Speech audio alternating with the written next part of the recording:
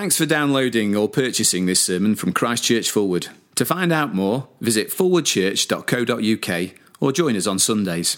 Chapter 5 of 2 Corinthians, and starting at verse 11. Since then we know what it is to fear the Lord, we try to persuade men. What we were is plain to God, and I hope it is also plain to your conscience. We are not trying to commend ourselves to you again, but are giving you an opportunity to take pride in us, so that you can answer those who take pride in what is seen rather than what is in the heart. If we are out of our mind, it is for the sake of God. If we are in our right mind, it is for you.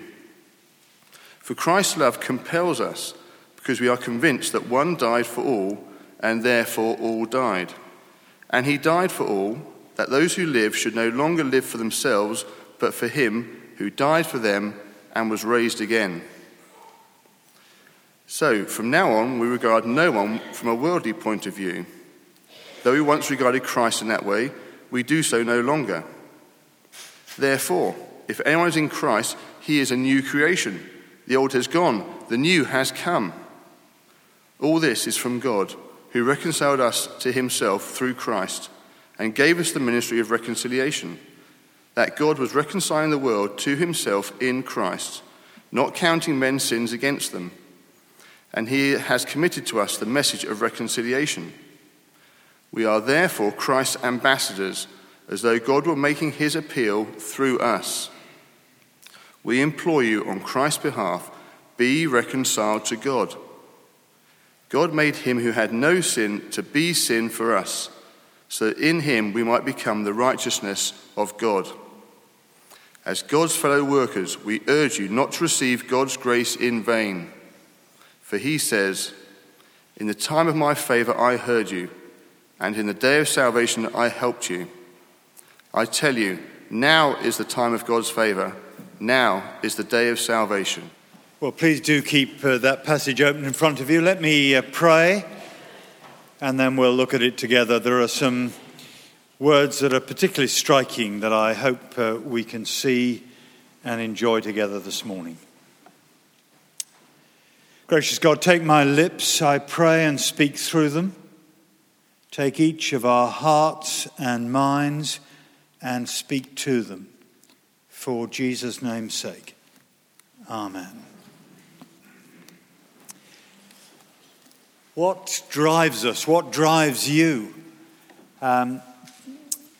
I just sort of put that title on it, and I saw some of the reports in the paper the last few days about driverless cars they're experimenting with. I didn't have that in mind at all. I imagine the answer there is a robot or something, but it's not that. It's really what makes you get out of bed in the morning, or what makes you get into work every day. Some people are driven by ambition. You know, they want to get to the top. They want to make as much as possible. Others are driven by, family. And the same driving force can look very different on different people, can't it? I think of one person who worked very long hours to provide for the expectations that he and they had for themselves as a family. But I think of someone else in an office of late workers who always left to catch the 5:45 home to have time with a young family. Some people are driven by fear. I was talking with a friend the other day. He is, as they tactfully put it, between jobs at the moment. But he's not short of a bob or two. He's made plenty. But he said to me, "Hugh, when you're from an immigrant family, when you've been brought up on a council estate, when you are the only one of 5 children who stayed on at school after the age of 16, the fear of poverty is always with you, that you'll be sucked back into where you started from." Here, in these few verses that Dan's just read for us, Paul describes what drives him. The gospel heart that makes for what he calls in verse 20, Christ's ambassador. And he does it in language that suggests every disciple should be some kind of ambassador for Christ. with a gospel heart and gospel compassion. And what drives him? Well, he names it in verse 14, doesn't he? The love of Christ. Christ's love compels us. As if that love catches us up, sweeps us downstream, shapes our living. Now, of course, for any Christian, Christ's love is going to be somewhere in his or her file. You know, we know of it, we acknowledge it, we rely on it. It's what makes us Christian in the first place. But you see what he writes here in verse 14. Christ's love compels us, drives us, controls us, can take us out of our comfort zone. That's what he's talking about here. The love of Christ compels us. It's a very striking word. And he doesn't really have in mind the idea of kind of twisting your arm up your back. It's much more the picture of a river. You know how rivers can go. They can meander, can't they, along a plain. You know, the water's sort of broad and sluggish. And if you were on a raft or something, you just drift slowly downstream. But then the terrain changes and it's more cliffs. And there's a little gorge that the water can go through. And as it heads towards it, the water's narrow and they become more and more powerful. And if you're on that raft, you're going to be swept through it. Well, it's that here. The idea of someone caught up in the flow of the story of Christ's love and how that sweeps us along, a current that will thrust us into serving Jesus and serving others. How? Well, look at verse 14. See, for Christ's love compels us because we're convinced one has died for all and all have died. He's speaking of Jesus and his death on the cross, of course. The death which meant he faced the judgment we all deserved. One has died for all. The death which means we can all say our deserved death sentence has been met and paid. Therefore, all have died. Now, they're truths every disciple knows. But they can be truths that we can know without engaging with them. We can know without them having traction in our lives, without Christ's love compelling or constraining us. And yet for the apostle, Christ's love leads him straight to the cross and rehearsing the death of Jesus and its meaning as if that's what brings its power home to him. And for Paul, it can be very personal. He writes to the Galatians of the Son of God, Jesus, who loved me and gave himself for me. My fear, you see, is that for too many of us, the idea of the love of Christ just stays on file as part of our faith. That the God's mercy easily gets shrunk in our busy lives. It hasn't gripped us or swept us along as it does Paul here because we haven't allowed it to. We haven't rehearsed the meaning of the cross. Haven't soaked ourselves in it until it's got under our skin, till we've got beyond the mere fact and the analysis of Christ's love. And a service like a communion service is intended to give us a chance to do just that. See, have you got to the point where you can embrace the idea, not just that God puts up with you, but warm to the reality that he loves you? See, have you given yourself the time and space to know his embrace? Loved me, gave himself for me. Now think on those words as you wait to eat and drink in a few minutes' time. And if that's the powerful current sweeping Paul along, here's where it's heading, because actually in our verse, Paul does not speak of the cross in those personal terms, but in universal ones, doesn't he? For Christ's love compels us because we are convinced that one died for all, and therefore all died. All kinds of men and women with no exceptions. You see, if I haven't got to the point where I can say Christ loved me, then this stream has not reached you yet. But if I haven't got beyond that he loved me, if I stop at he loved me, then I'm not in the current. Because that takes me to the one who died for all.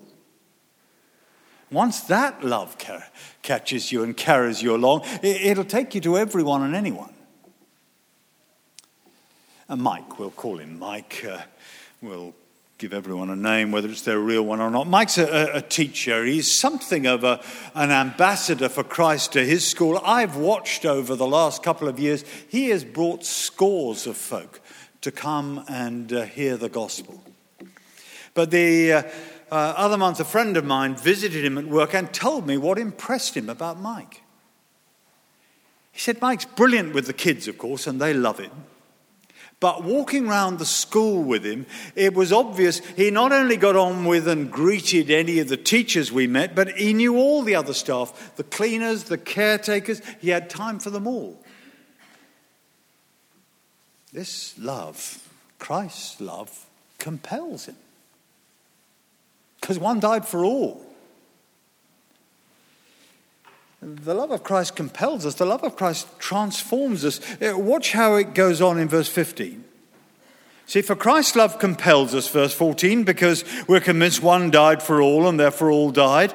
And, verse 15, he died for all, that those who live should no longer live for themselves, but for him who died for them and was raised again. Yeah, Paul adds that last phrase because this death was not just a fantasy rescue story, and this hymn we live for is not just a memory to be guarded, but a present reality. But the revolutionary line, of course, is earlier there in verse 15, isn't it? Should no longer live for themselves. I mean, that's what shakes us out of our default setting, because our default setting is to live for ourselves. We've got to shift the center of gravity, and not much does. You know, the culture we live in sees the need for it, not living for ourselves. At its best, it's trying to encourage it. Have you seen those Halifax adverts on the telly? You know, Mark Watts, you are our kind of person. Yeah, and there's Mark Watts, and he's teaching football to the kids after school, any weather or whatever's going on. He's reffing matches, even though parents are shouting angrily at him from the touchline as to what should happen. You know, he does it in the rain. He gets hit in the face one way or another. He seems brilliant, and encouraging it, though, is one thing. Living it is another. You know, banks may put out those adverts as if should no longer live for themselves, which may well be how Mark Watts lives, but bankers? Yeah, you see, they have struggled with that. Our culture sees it and disappoints in equal measure. A friend was telling me about a 140-year-old rugby club heading for closure. Not because no one wants to play. They can find a team week by week. It's that no one's willing to wash the team shirts. You know, happy to play, not to wash. Happy to do what we enjoy, unhappy to put themselves out. Should no longer live for themselves. Now, let's be honest, Christians disappoint as well as seeing it too.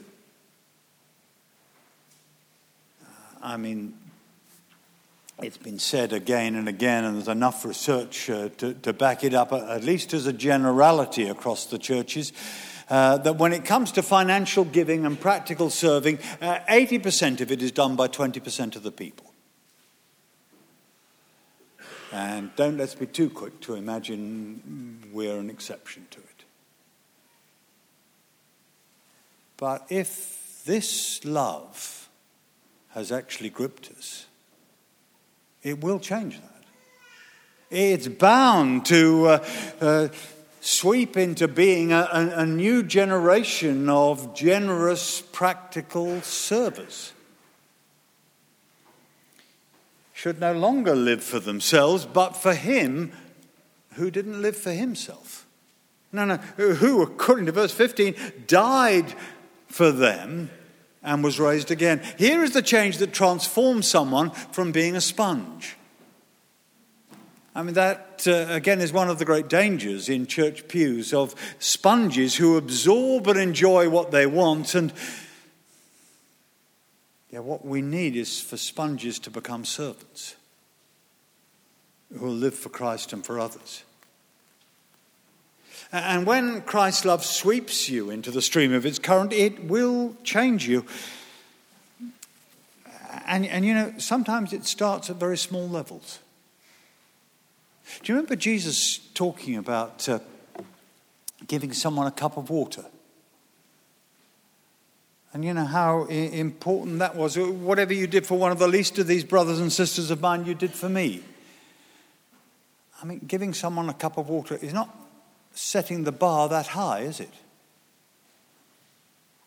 It seems sort of very low. It's amazing what a blessing and a difference little things can be. Have you ever had the experience of someone come up to you and tell you about something you said years ago that was so helpful to them?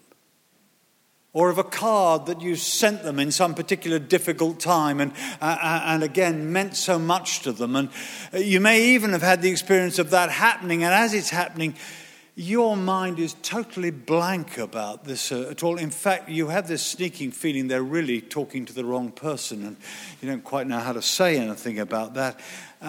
It passed us by, but wow, what a significance to the one at the other end.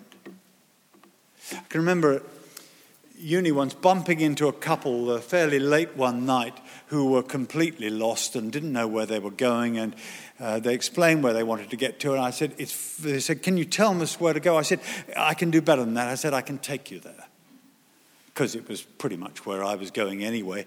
And I picked up their case, which wasn't that heavy, and I walked 400 yards with them, 380 of which I would have walked anyway. Finally showed them the place, and they said, "Oh, thank you." Said, You've restored my faith in humanity." I thought that was quite an achievement for walking sort of 20 yards out of my way. It's amazing what a difference little things can make. Sometimes we change the culture of a home, a workplace, by being a blessing in very achievable ways. Karen's one of our church family. She's married, couple of kids, and they were having all kinds of things done to their house. So for a couple of months, they moved back in to live with Mum and Dad.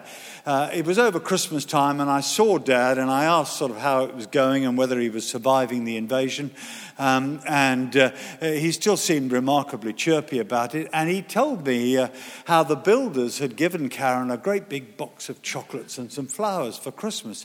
I said, "Hang on, just run that past me again." The builders gave Karen the present for Christmas. I thought it was meant to be the other way round. And he said, "Well, yes, it is normally, but..." And then he explained that though Karen was living with Mum and Dad, she would go each day back home to sort of check how the work was going.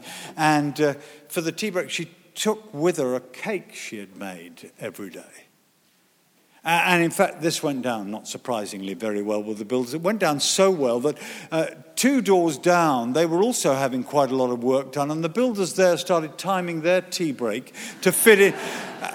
And I've had a slice of Karen's cake, and I can understand why it was going down so well. And, work was a different place for them. Louise thought she'd failed completely at being any kind of blessing. She worked for an ogre. No, technically I think he was the managing director, but probably the most unreasonable boss in town. Bad-tempered, temperamental, indifferent to others, changeable. She worked for the ogre for 3 years. She prayed for strength. She prayed he would change. She prayed he would become a follower of Jesus, but he didn't. And she felt like an abject failure. And in the end, she decided she couldn't take it anymore. And she left feeling like she'd let God down.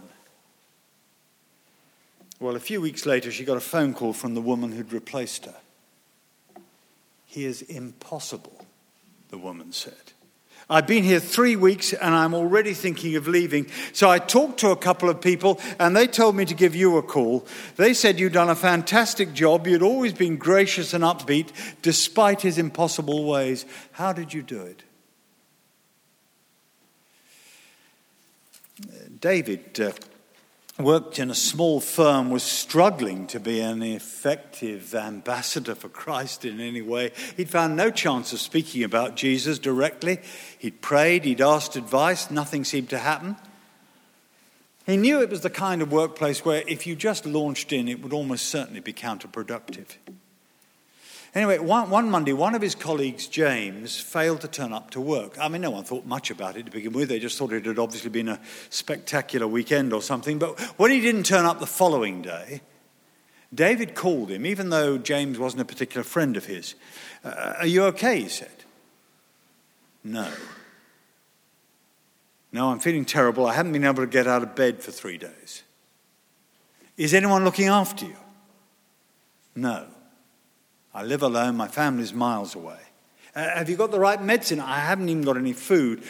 Well, to cut a long conversation short, David went round to see James that evening and got him into the shower, changed the sheets, took him to the doctor, got the medicine, bought food, went to see him every evening for a week.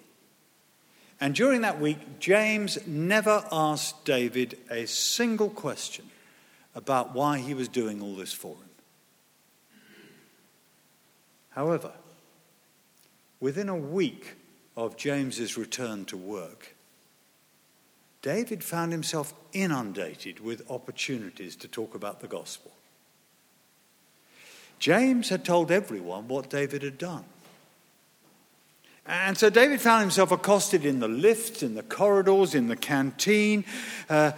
Colleagues simply couldn't understand why he'd done it. And David replied as carefully and humbly as he could to people. He said, "Look, it's nothing I did. I've chosen to model my life on the life and teachings of Jesus. I think what I did is the kind of thing he'd have done. I don't do it very well, but I do my best."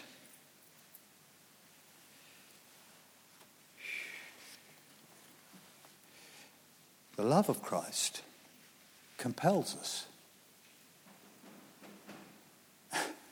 And it makes for powerful ambassadors for him, even in simple, practical ways. Ambassadors, the kind of ambassadors you can bump into in homes and workplaces and schools and campuses and sports clubs. People who are going to be a blessing to others. And you ask them why, and sooner or later they'll point you to our verse 14.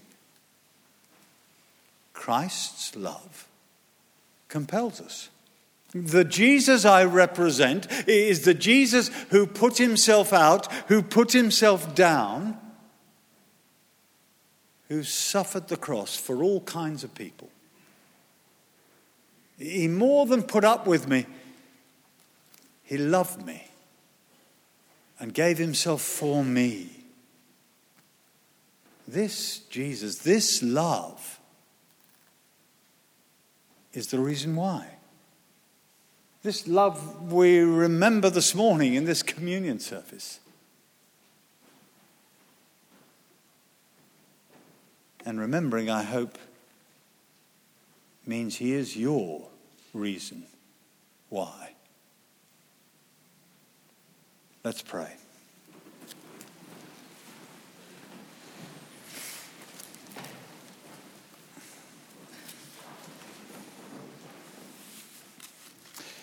Christ's love compels us. Gracious God, thank you for a love so indiscriminate. It reaches all. It reaches us. It reaches me. Thank you for a love so strong. It meets our deepest needs at such a cost to Jesus.